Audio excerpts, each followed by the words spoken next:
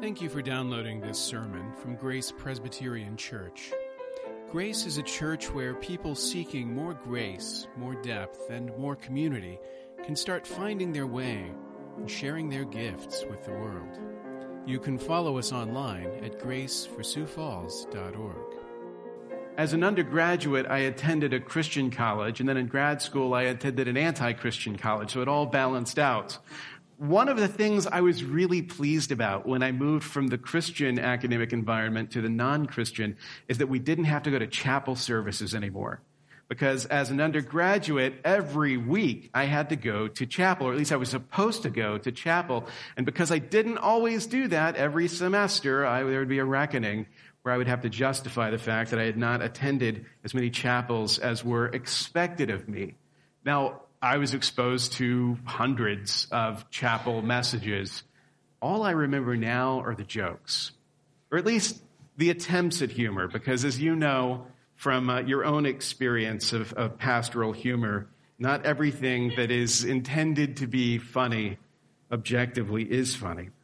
But I remember a missionary who was a graduate of our alma mater, and he told this wonderful story about how he'd met his wife at college and this romantic first date that they had had. They'd gone to the movies, gone to dinner, and then he'd brought her back to the dorm and helped her climb over the spiked fence into the girls' dormitory. And we all loved that because we'd all been there before, having to scamper over the spiked fence after curfew. That was hilarious. This was a Southern Baptist school. So I remember the guy who told the story of Noah and put a hilarious line into Noah's mouth when God seeks to send him to the Assyrians, to Nineveh. The Southern Baptist Noah says, "But Lord, I'm the head of the Home Missions Board." So he's not responsible.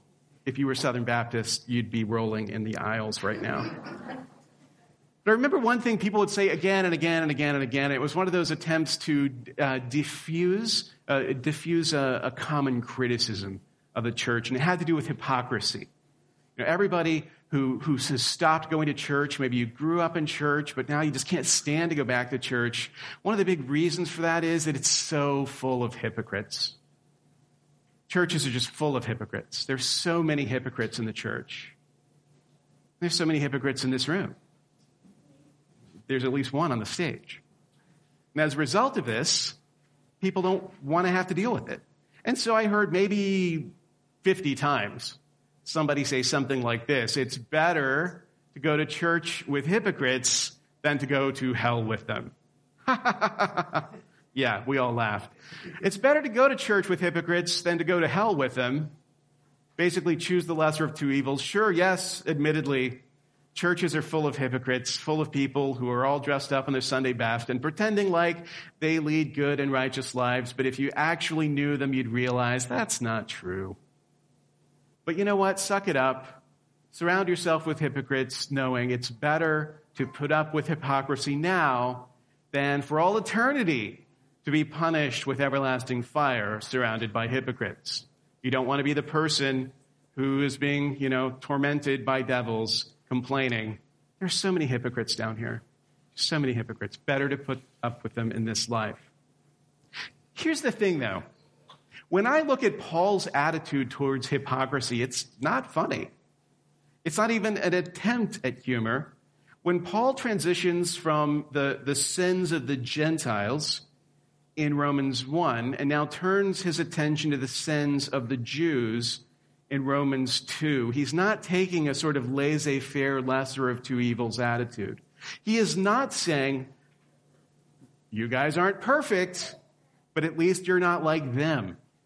In fact, just the opposite takes place. There is an intensification of the outrage. Like the rhetoric that Paul uses is more inflamed, not less, when he jumps from talking about the sins of the world to the sins of the church. And it suggests a very different attitude towards hypocrisy, a far less tolerant attitude towards hypocrisy than we would generally have.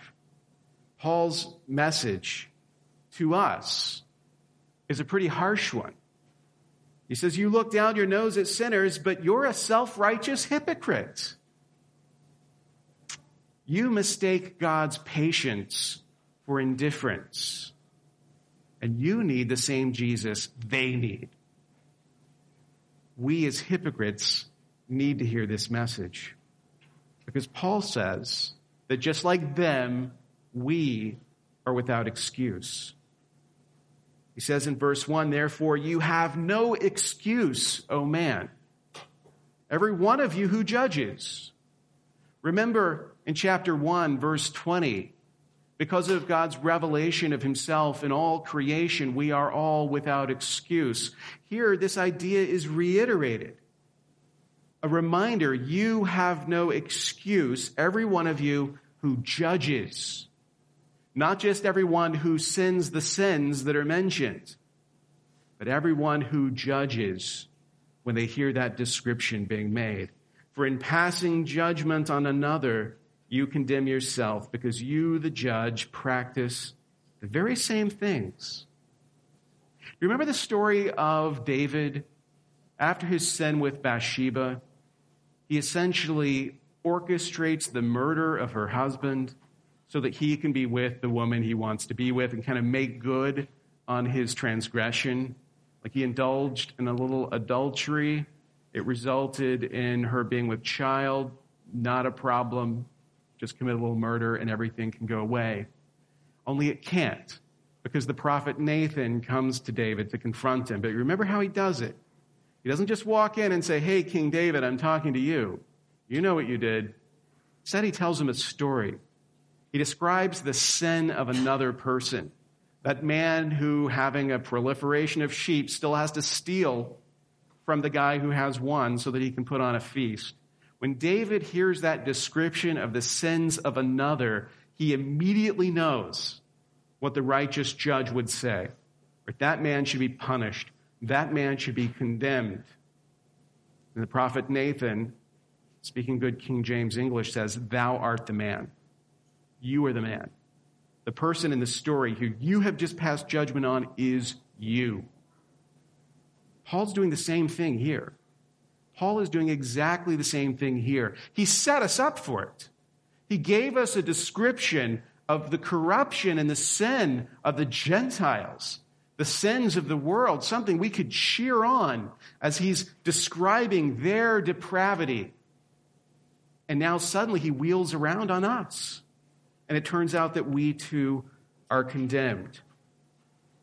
When you hear the list of sins in Romans 1, if you react to that and think, yeah, they deserve to be punished, you're not wrong. They do. What Paul is saying is, so do you. So do you. You're one of them too. You are condemned because you do the same things. You do what they do. You're guilty of those same things. You may belong to a different tribe, but you are guilty of the same actions. Your tribal affiliation will not save you. You understand the way of thinking that Paul is engaging with.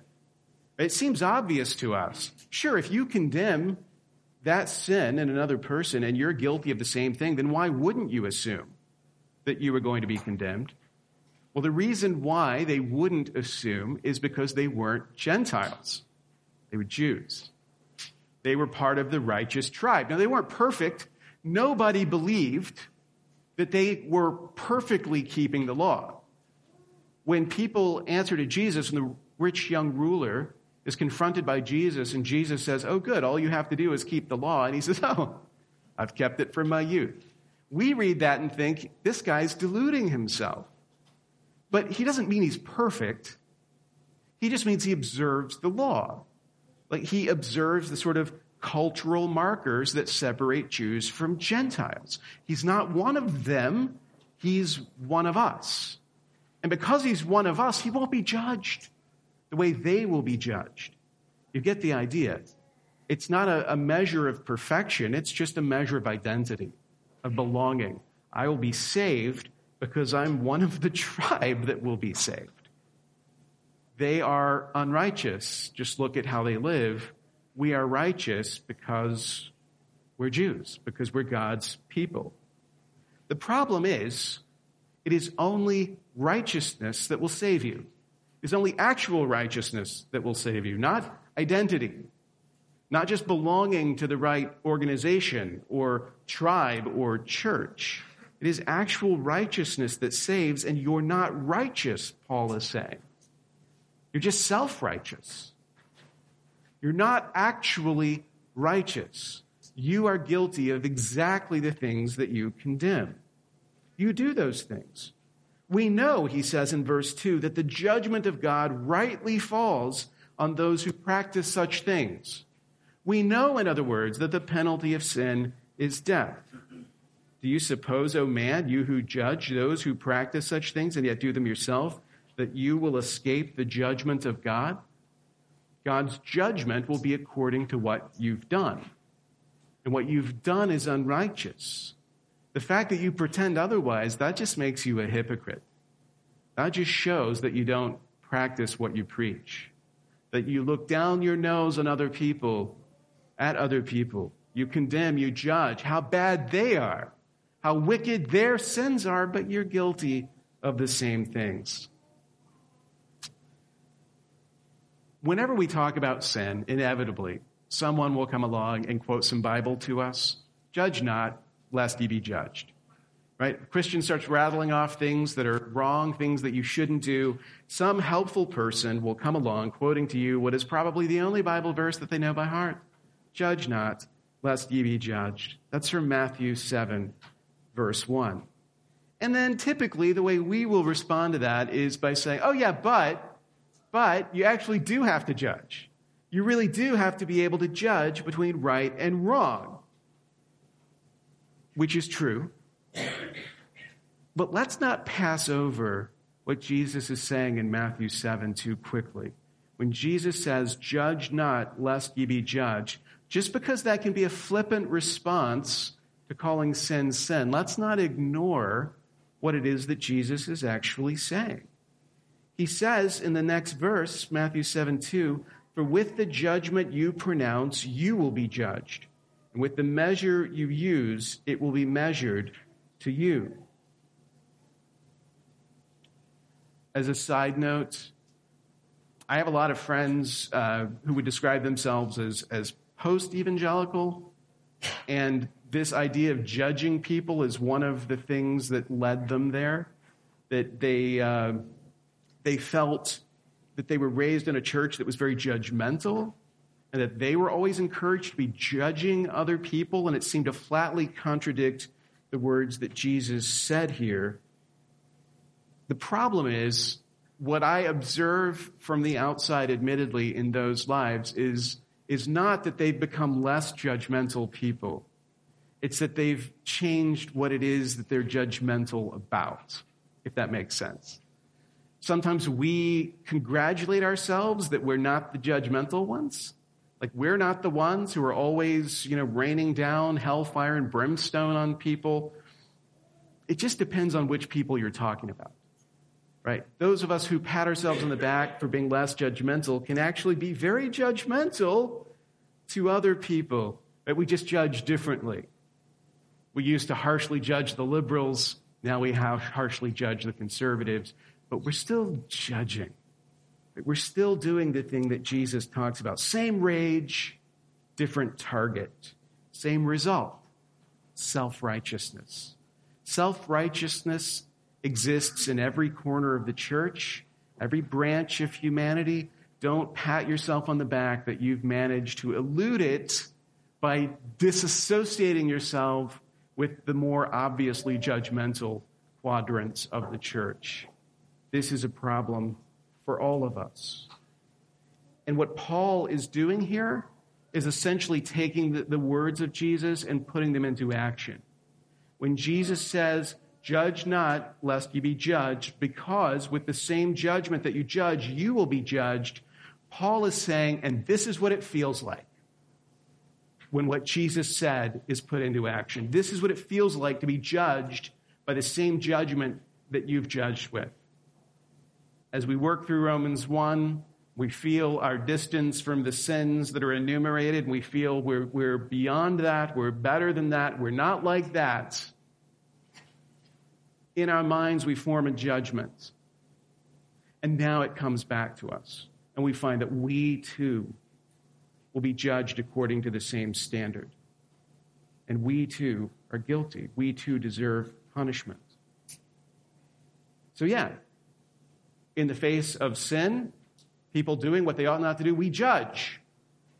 Is it wrong to judge? Not wrong. Just keep in mind that with the same standard you judge, you will be judged. So one lesson you could take away from this, and it would be a wrong one, is that if I just stop judging, I won't be judged.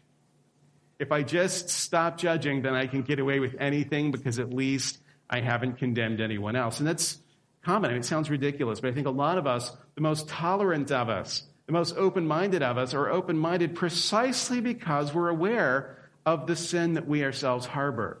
And we don't want to be guilty of hypocrisy. How can I be tough on the sins of others? Because I would be being tough on my own sins. If I'm going to give myself a pass, then I have to give everybody a pass. Paul's not saying it's okay to give yourself a pass. Don't worry about your sin. He's saying you will be judged. You will not escape judgment. I think the beauty is, though, that if you were conscious of your own sin, if you were conscious of your own faults, that you could never treat the faults of others with anything less than compassion. Not that you would excuse them, not that you would say, oh, that sin's not sin, but knowing your own faults, you could never treat the faults of others with anything less than compassion. It's because you are guilty too. And only the one without guilt can truly judge. Only the one without guilt can judge righteously. It doesn't mean we're wrong when we judge despite our guilt. It just means we're judging ourselves too. The problem is for hypocrites, because the judgment doesn't come immediately, because the punishment doesn't follow the crime immediately, we imagine things about God that are not true. You do something that you shouldn't do, and you don't die for it. You're not punished. Occasionally, you do something you shouldn't do, and you seem to be rewarded for it. You get away with it. And we tell ourselves, this makes sense, because God loves me and would never, never let any sort of punishment befall me. That's what Paul is speaking about in verse 4 when he says, or do you presume on the riches of his kindness and forbearance and patience, not knowing that God's kindness is meant to lead you to repentance?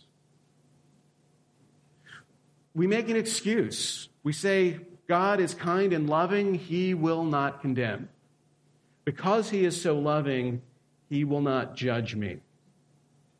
Quick as we are to judge the wrongdoing of other people, to see it for what it is, when it comes to our own wrongdoing, it's very easy to imagine that God will turn a blind eye, that it just doesn't bother him that much. He's bothered by other people's sins, but my sins, he understands. He sympathizes with me in my affliction.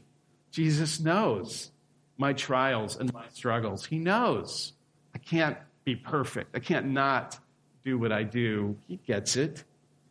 He loves me too much not to give me a pass.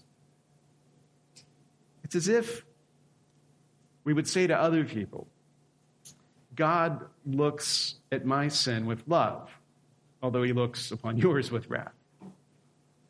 But clearly that's not what Paul is saying here. In fact, he's saying just the opposite. If anything, there is more frustration, there is more passion, there is more anger directed at hypocrisy than at anything else that has been listed so far.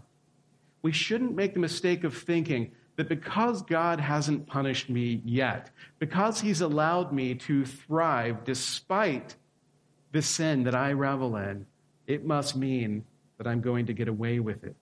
His patience has a purpose, Paul says. His patience is meant to lead you to repentance. He's giving you time to realize. He's giving you time to turn. Or he's being gracious towards you in your sin. But don't think that means it's going to go away, that it doesn't matter. The idea of a loving God is a comfort to sinners who recognize their own sinfulness. When you recognize your own sinfulness, when you come to terms with what it means to be a sinner, then the idea that God loves as perfectly as he does is a profound comfort, because it means that when he promises to save, you can trust those promises. It means God really will show to you the kindness that he has offered to those who repent of their sin. Strangely enough, though, the idea of a loving God is a millstone to sinners who do not see their own sinfulness.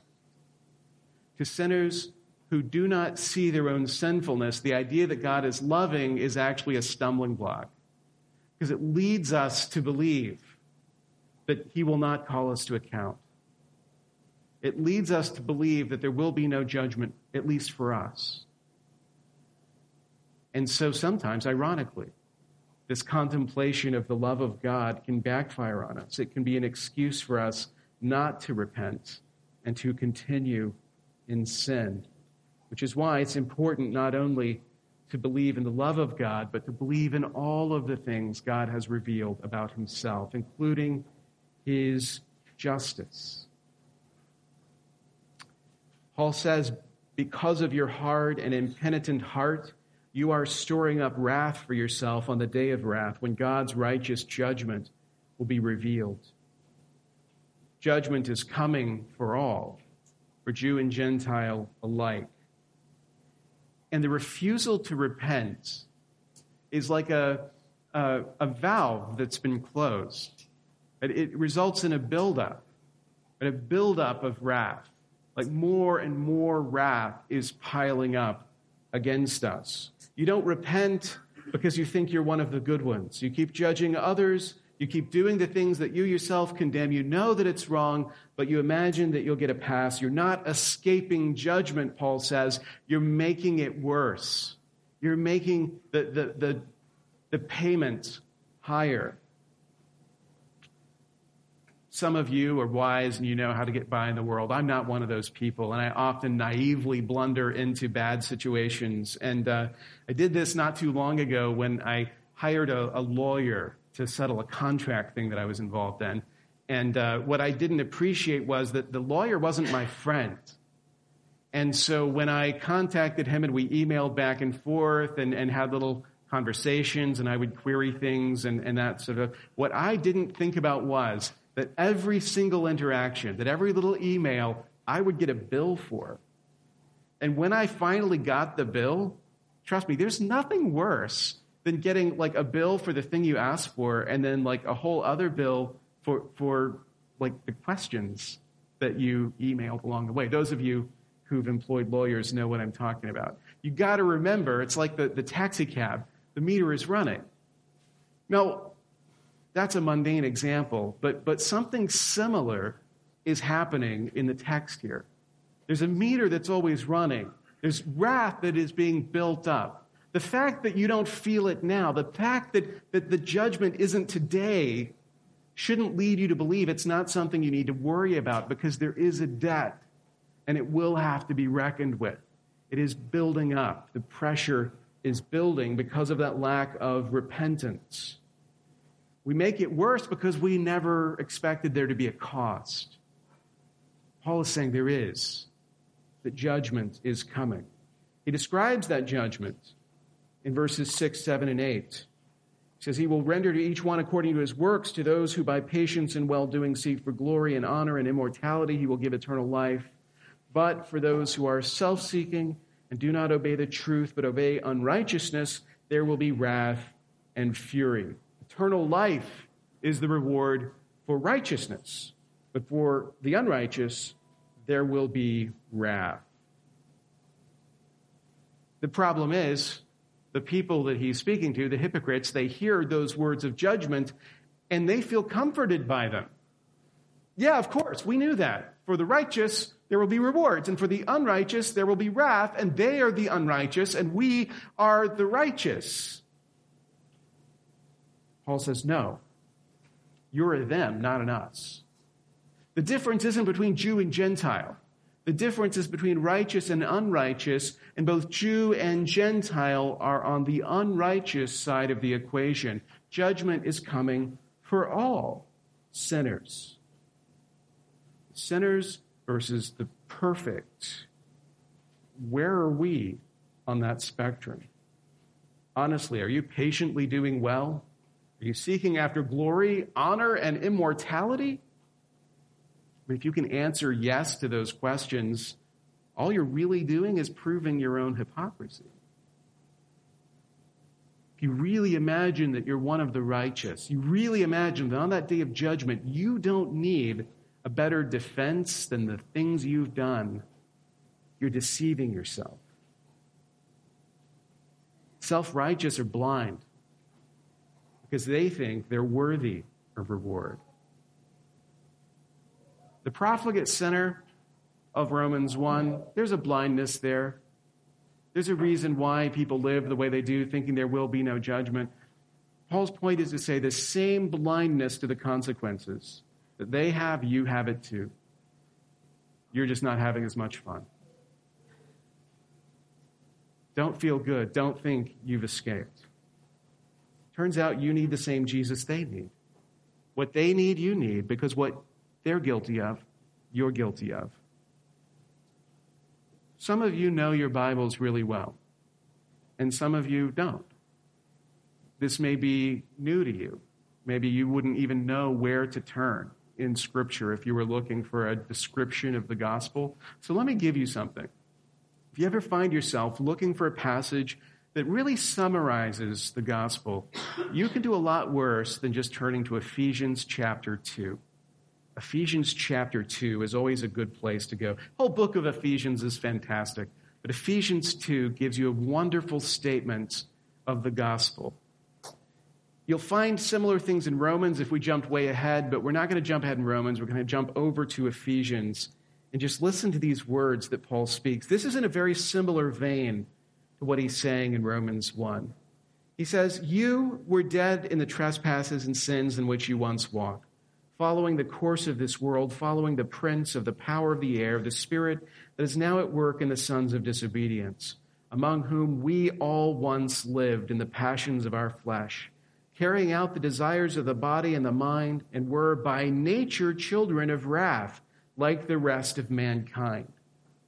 In other words, you're also under condemnation. Paul, speaking to the church, like, you know that you too were children of wrath. There was no us versus them. We were together in our unrighteousness. But God, being rich in mercy because of the great love with which he loved us, even when we were dead in our trespasses, made us alive together with Christ. By grace you have been saved, and raised us up with him, and seated us with him in the heavenly places in Christ Jesus, so that in the coming ages he might show the immeasurable riches of his grace and kindness toward us in Christ Jesus. For by grace you have been saved through faith, and this is not your own doing. It is the gift of God, not a result of works, so that no one may boast. For we are his workmanship, created in Christ Jesus for good works, which God prepared beforehand that we should walk in them. As Christians, sometimes we have a habit of speaking of grace in the past tense. Sometimes we talk about the gospel of grace as a thing that was the solution to a problem that we used to have. I needed the gospel at a certain point in time, and then I found it. And now my job as a Christian is to share it with other people so that you too can solve the problem that you have, which I used to have as well. I was once a sinner like you, and now I'm a sort of ambassador of the gospel. There's some truth in that, but it could also mislead us a little bit, get us to wander a little far from the foot of the cross when it comes to a consciousness of our own needs. Even those of us who believe in Christ continue to need him, continue to need his grace. We need the same Jesus they need. We need the same gospel preached to us that they need. A lot of people in a lot of churches are trying to share a grace with others that they themselves have never found, have never experienced, because there's so much emphasis that we place on the need for evangelism, to go out and talk about the gospel, sometimes we're sending people out to talk about a thing that they've actually never come to terms with themselves and have no understanding of.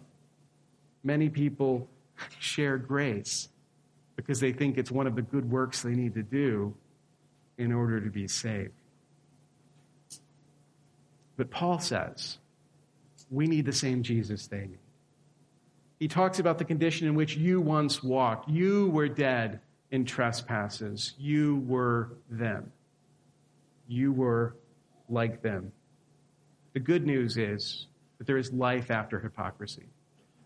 As bad as you were not without hope. As dead as you were not beyond life, because Jesus has the power to bring the dead back to life. There is life after hypocrisy, but only by grace. Only by grace. Not moralism, not self-righteousness, but by grace. As we sang last week in Psalm 37, the salvation of the righteous is from the Lord. The salvation of the righteous is from the Lord. Even the righteous, their salvation comes from the Lord, not from themselves, not from their works, from the Lord. The righteous shall live by faith, Paul quotes Romans 1:17. They shall live by faith, not by works. There's a great story about one of my favorite Elizabethan poets, Sir Philip Sidney. Sir Philip Sidney was one of these kind of Renaissance men, literally a Renaissance man, who wrote poetry and also was a great knight and valiant warrior. He went over to the Netherlands, as a lot of English gentlemen did, to help them fight for their independence against the Spanish. But Sir Philip Sidney, unfortunately, in the Battle of Zutphen, was wounded. He was shot in the thigh. And there's this wonderful story that's told about him. He's wounded. He's laying with all the wounded men. They're passing around the flask of water to relieve their pain. And as the flask of water comes to him, he sees a man who is in worse shape, and he passes the water to that guy, and he says, "Thy need is greater than mine. Thy need is greater than mine." He died. That tends to happen when you do these noble sentiments. But it's kind of, inspiring. The self-sacrifice of it all. Your need is greater than mine. Your necessity is greater than mine. When it comes to your attitude about sin, though, if this is the way you see it, you will die. If you can take the gospel and pass it on to another and say, "Thy need is greater than mine," you will die. It isn't true. Your need is great. Your need is profound. You need the grace as much as anyone. That's the message that Paul sends to us hypocrites. Don't think you're too good for this.